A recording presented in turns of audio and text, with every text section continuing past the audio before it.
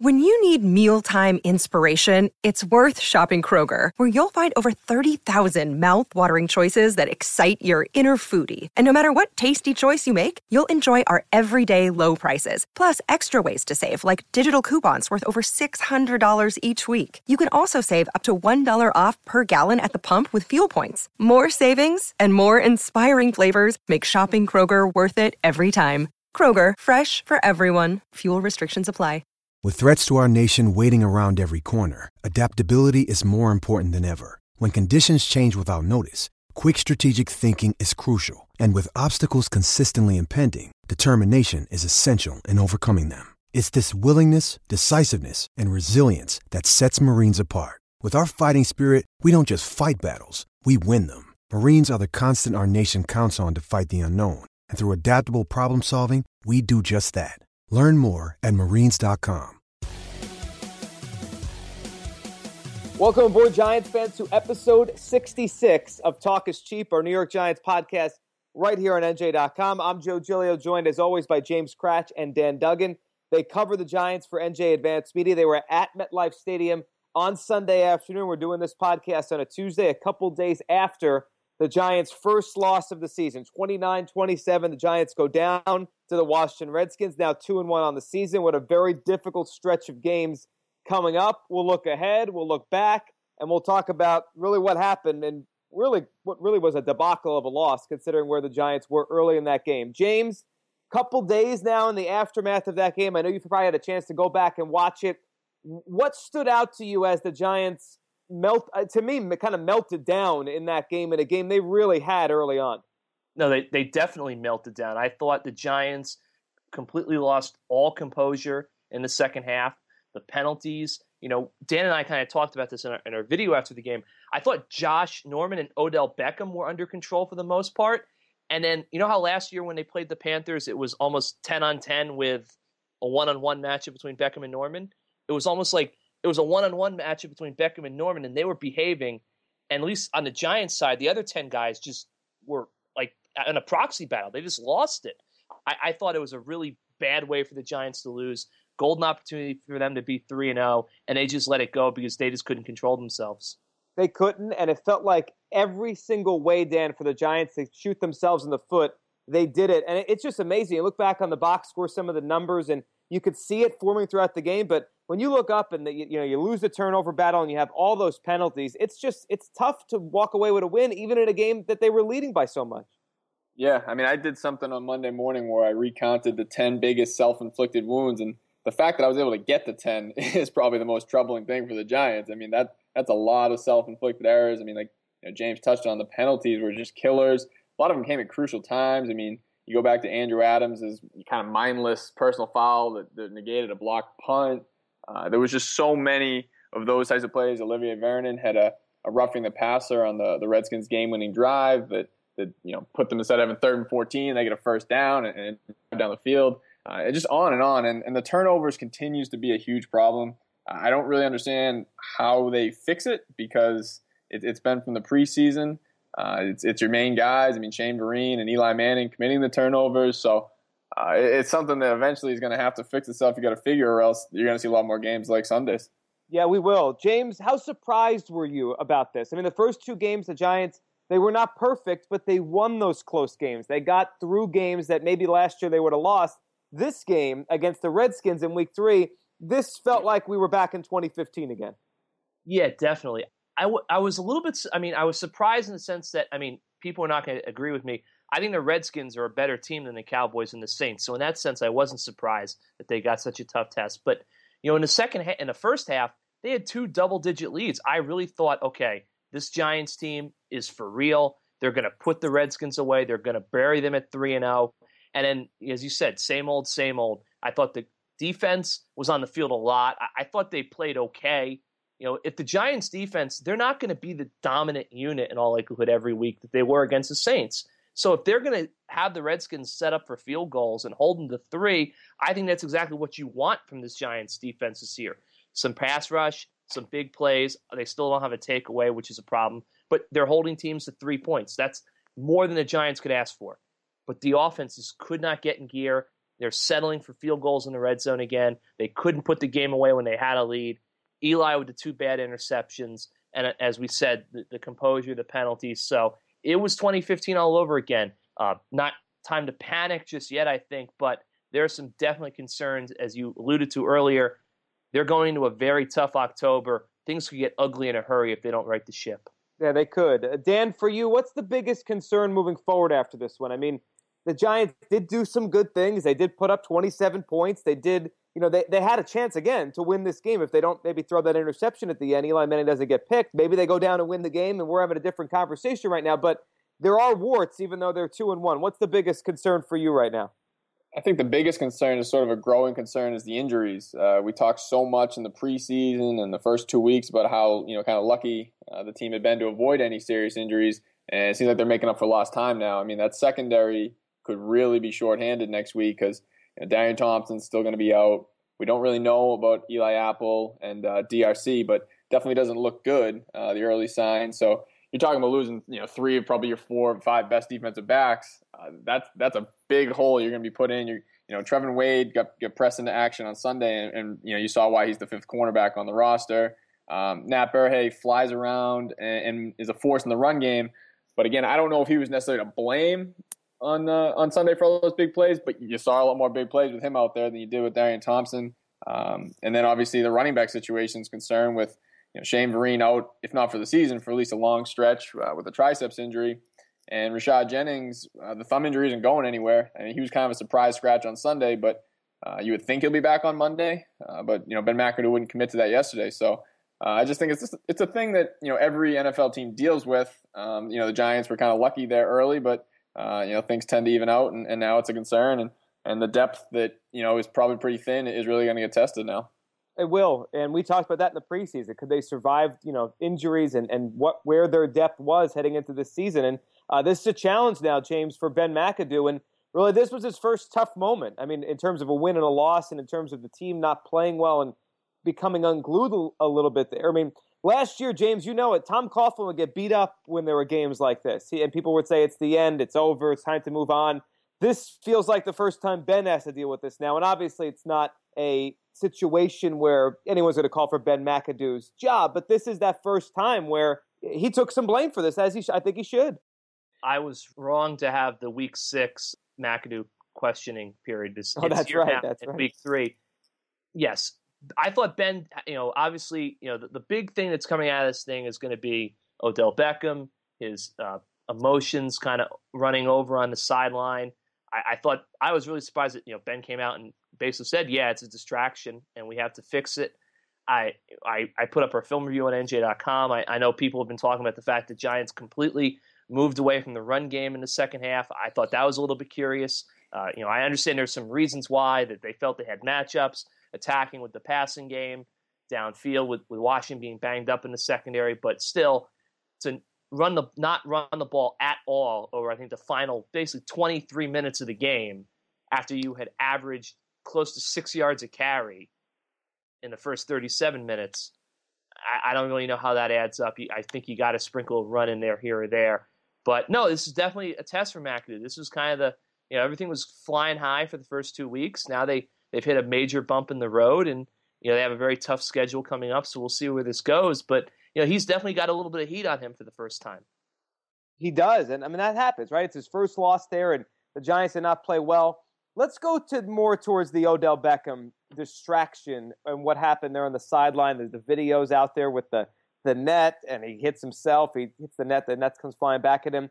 Dan, did you feel like Beckham was a distraction watching from the press box? Do you feel like after the game, any sense of that from his teammates? I mean, James just said what McAdoo talked about earlier this week, but did you feel that watching the game, that Odell Beckham was a distraction for the football team?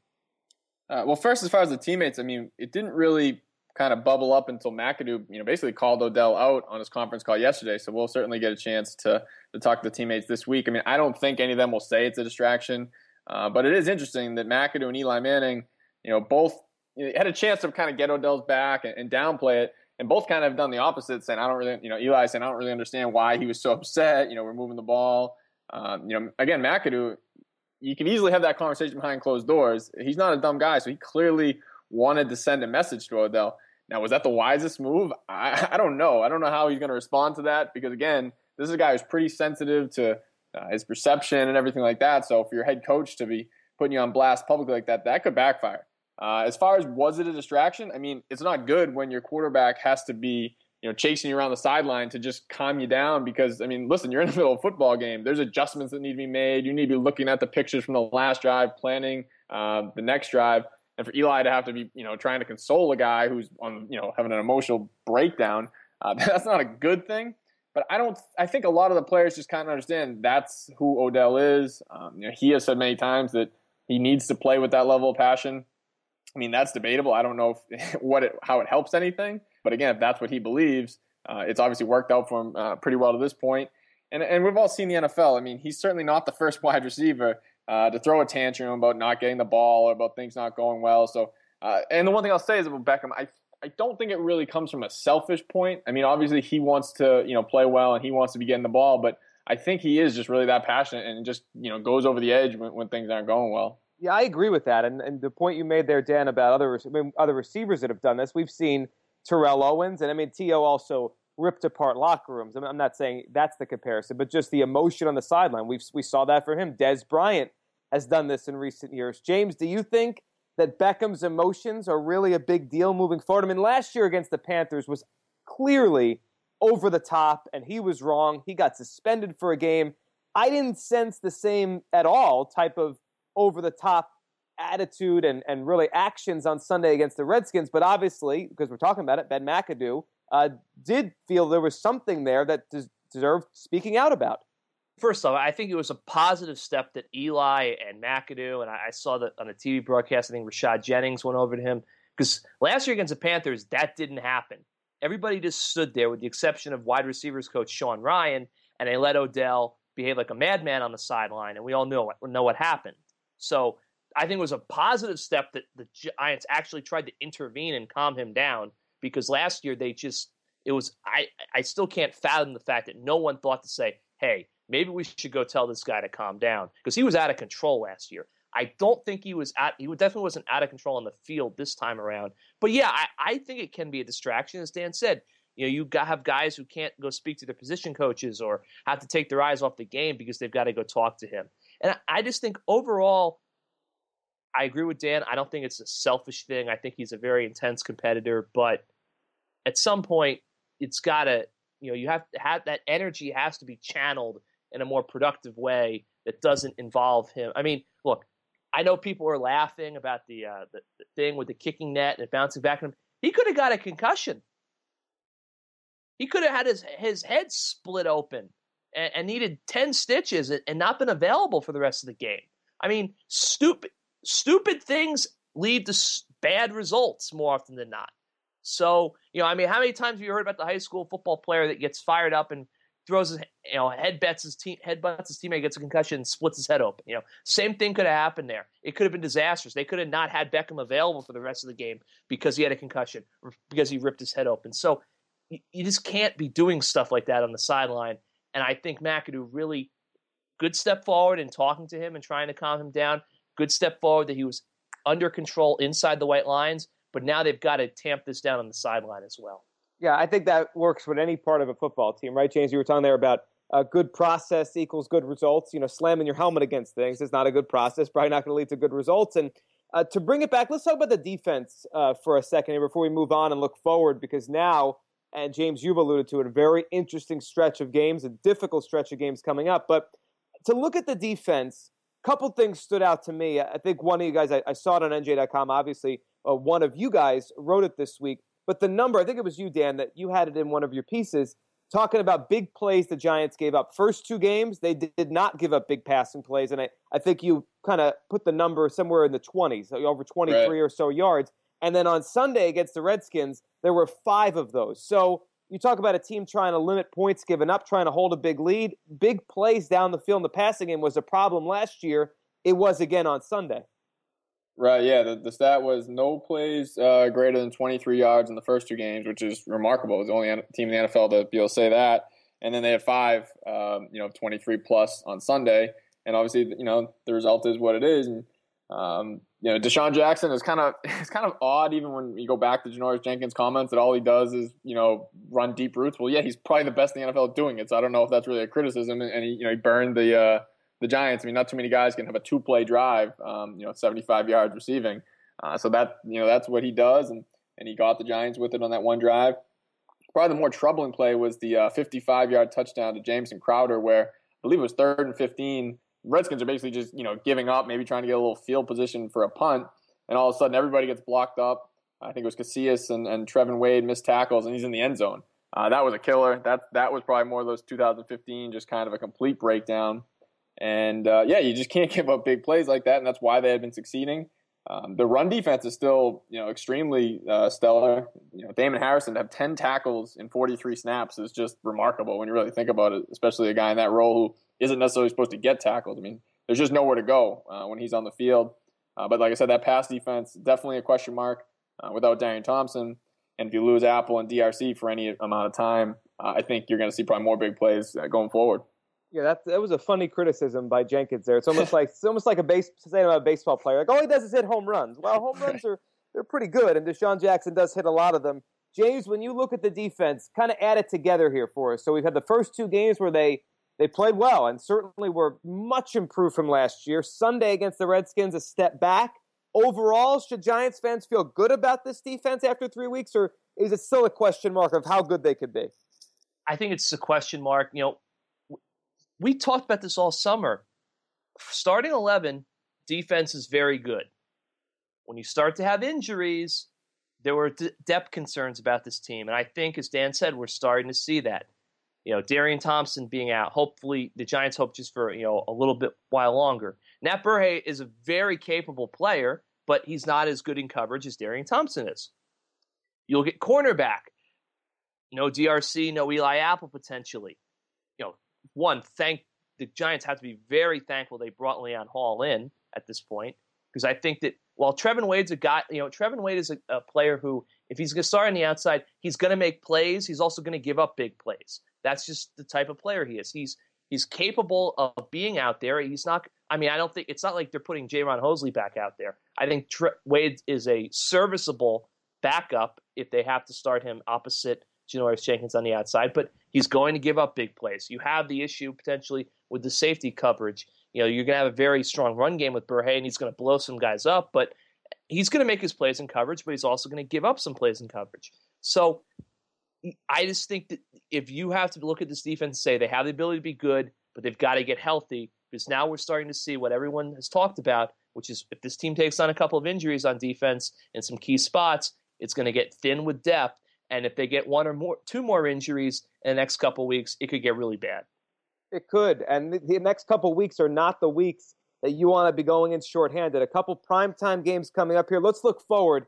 Dan, this is a difficult stretch. No matter how good or we're not sure we are yet about how good the Giants are, the teams they're playing certainly look to be playoff contenders, if not teams we expect to be playing the first and second weekend of January. You have the Minnesota Vikings coming up this week, and then after that, the Green Bay Packers. This, in terms of NFL back-to-back road games, it doesn't get much tougher than that. Yeah, absolutely, and especially two tough environments, primetime games, and like I said, those teams are playing really well. The Vikings, I think everyone kind of probably breathed a sigh of relief with some of the injuries they had, but they didn't have any on the defense, and that defense is dominant right now. With some of the struggles the Giants having offensively, that's a concern. 8 sacks against Cam Newton, and Eli Manning is certainly no Cam Newton, so he's going to have to get rid of the ball quickly.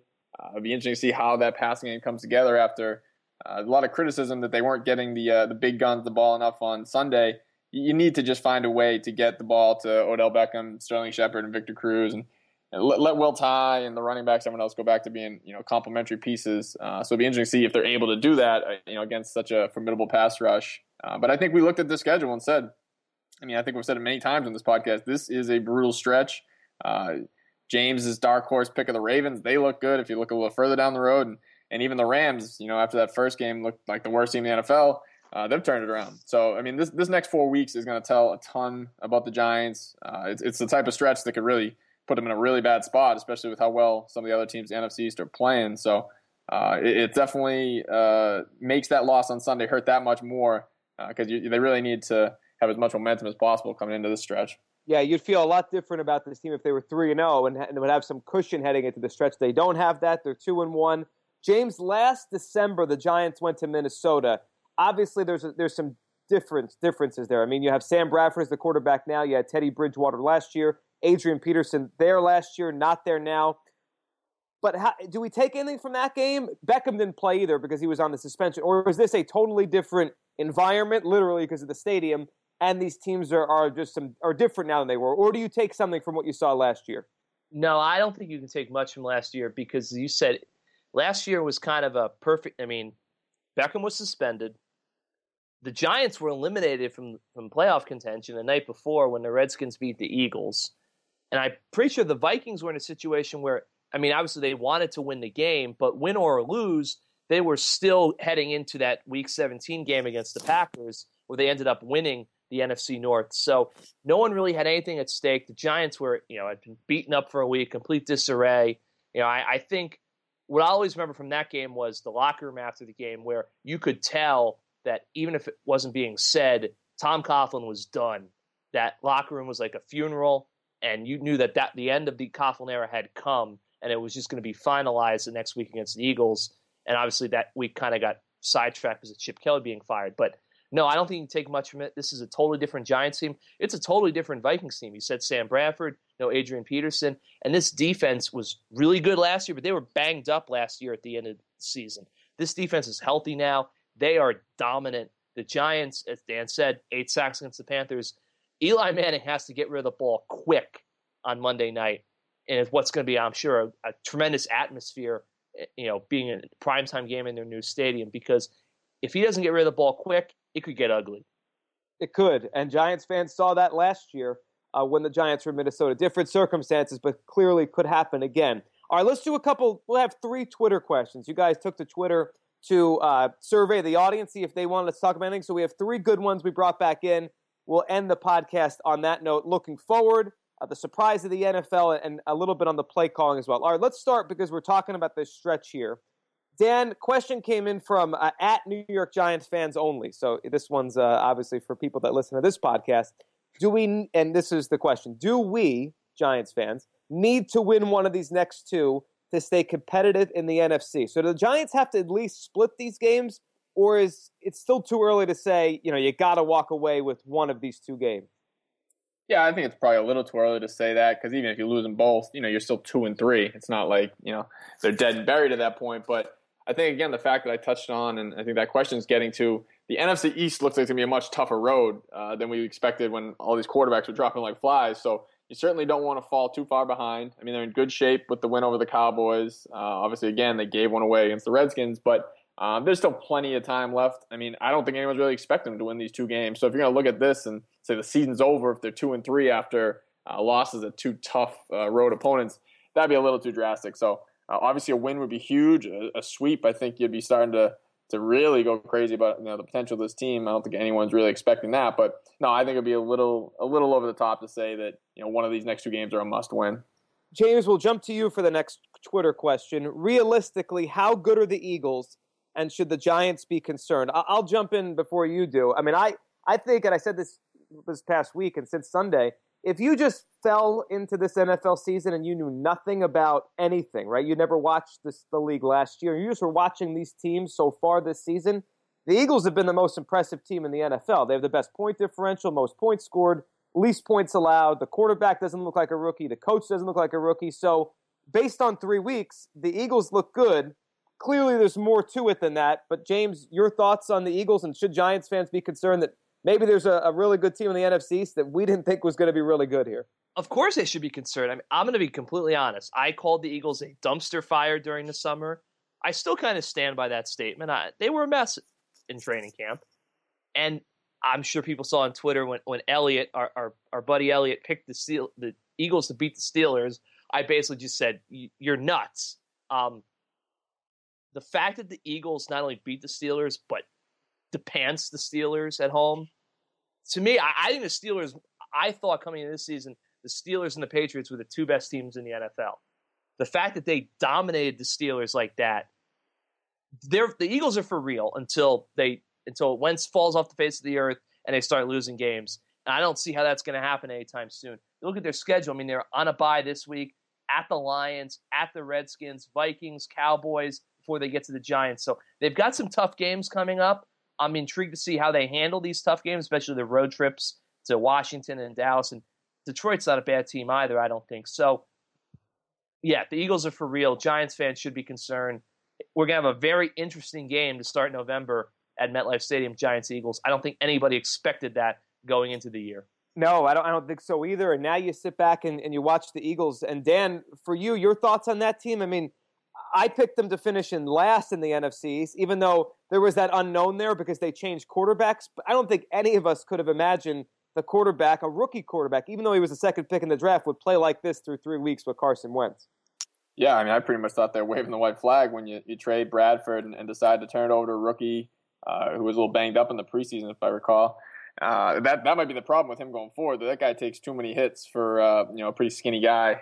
He's going to need to learn to slide, get out of bounds, that type of thing, because that's something that could derail things for them pretty quickly. But yeah, I mean, they're much better than I expected. I had no idea that their defense could be this dominant.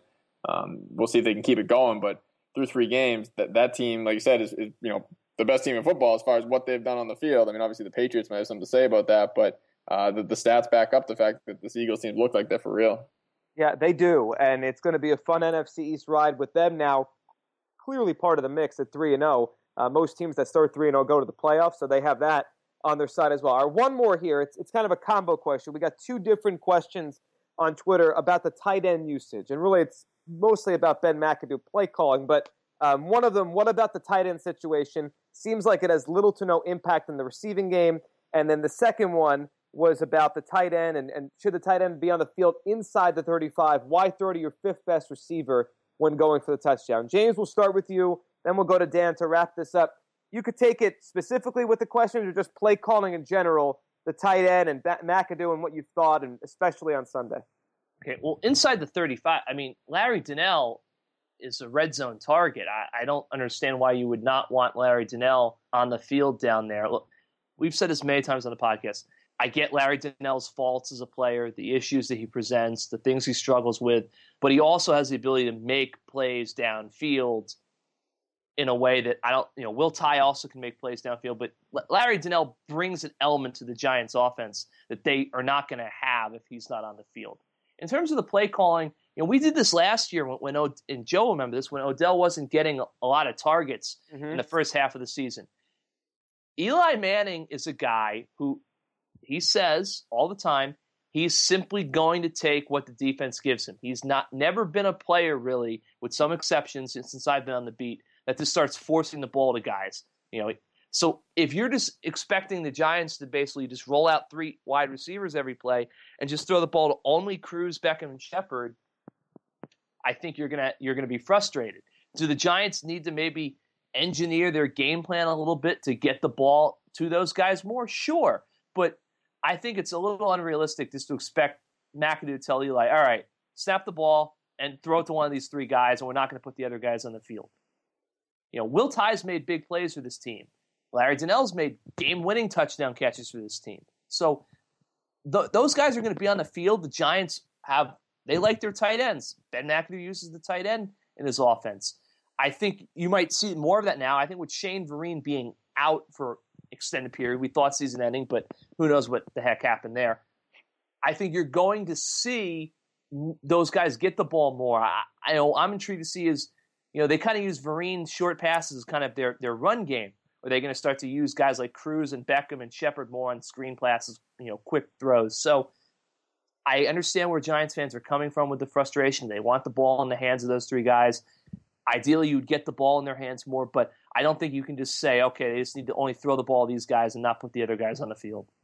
Dan, your thoughts on the play calling through 3 games? And Sunday was not a good one the way it ended, so that's why these kind of questions come in now. But do you think this is an issue, or is this just kind of an overreaction to a difficult second half on Sunday? I think it's probably a combination of both. I mean, James kind of, touched on it all, that it's not a black and white thing. I mean, you can't say only throw it to Beckham, Cruz, and Shepard. At the same time, you'd rather see the ball going to them than Will Tye in the red zone, and it's easy to kind of pick on individual plays in that game. But I think one thing James touched on that I really agree with is you need to game plan to get the ball to your best players. You can't say, oh, they're taking our best guys away, so we'll feed, our fourth and fifth options. That, to me, just doesn't add up. I mean, this is a short passing offense. They want to get these quick hits.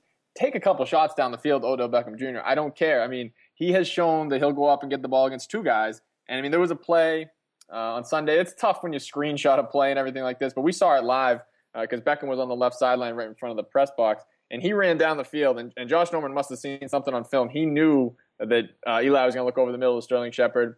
No one covered Odell. I mean, and Eli completed the pass to Shepard. It was the play where Norman got the personal foul, I believe. And so, hey, Shepard was open. You moved the chains with that pass. But, man, you have the best receiver in football running down the sideline uncovered. That's the type of things that leads a guy to, throw a net on the sideline, I think. So I just think there needs to be a little bit more of an effort. I mean, again, all these parts aren't created equally. So I understand there's progressions. I know it's not an easy job. It's easy for us to sit there and say, Eli, you missed Odell wide open. Well, he had guys, coming in his face, and that wasn't his first read. But I just have a tough time with the fact that Odell has 30 targets. Antonio Brown has 40 targets through 3 games. I mean, that's what you need to do. You need to feed your best receivers. I mean, Victor Cruz had 3 targets on Sunday. You can kind of go on, and it's easier to do this after a loss. And obviously there were a few questionable play calls. But, yeah, I mean, it's obviously a balancing act. But I'm going to want the scales to tip toward getting the ball to my best players. Yeah, I would agree with that. And I think all Giants fans would probably, listening to this, would probably agree the same way. So, Giants in Minnesota Monday night against the Vikings. You will be there. We'll be back next week for episode 67 after that. And the Giants will either be 2-2 and, in trouble after 2 losses. It will feel differently. Or they'll have a big road win against one of the best defenses in the NFL, and everyone will be jumping up and down again about the Giants and near the top of the NFC. James, as always, thanks for doing this. You got it, Joe. Thank you. Thanks, Dan. Yeah, thanks a lot, Joe. And thanks to all of you for listening to episode 66 of Talk is Cheap. We'll be back next week after the Giants-Vikings game. You can subscribe and listen on iTunes. Leave us a rating there. Stitcher, SoundCloud, iHeartRadio. Any way you want to listen, you can listen to Talk is Cheap right here on NJ.com.